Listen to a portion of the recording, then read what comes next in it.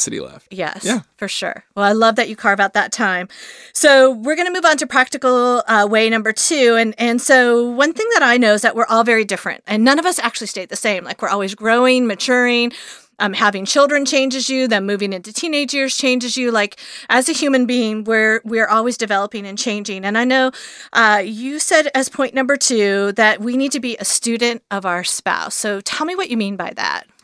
Yeah, I think it's really important to know them. I mean, I know this second clear step, but the fact that I'm a man and she's a woman is reason enough to see that we are completely different. Right. But then you add in all the wirings and the differences and this opposites attract kind of idea. Yeah. My wife and I, if you look at the Myers-Briggs kind of test, these 4 letters, we're the exact opposite.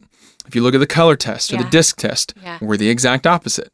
And then if you look at love languages, which is kind of the basis for this idea, we're the opposite. So Gary Chapman, the 5 love languages, this idea kind of becomes this banner for our marriage where we know that the best possible marriage for us is built upon us understanding the other person's language and then speaking that rather than our own. Looking at the other person like they are a foreign language and having to learn it just like you're a student in school. Right. So for me, the love languages that I naturally as a default would say, my top 2, are physical touch and words of affirmation. So at the end of the day, if I've told Larson how beautiful she is, how wonderful she is, how honored and proud I am to be her husband, and when I get home, I've rubbed her back and I've given her hugs, I've kissed her, I've scratched her head, I've done everything possible to show her that I love her. Yeah. At the end of the day, if I never spoke her love languages, which are different than mine, she's going to be like, well, where was Matt today? Like, where's my husband? I just want him here. I'm like, I overwhelmed you with love. What are you talking about? Like, that was you that I kissed, right?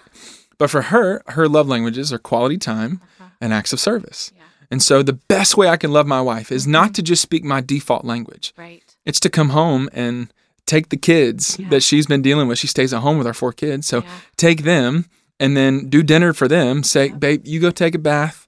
I got the dishes. Go take a breath, right? They've been hanging all over you all day. Go get a second. And then at nighttime, it's not to sit here and sing sweet nothings.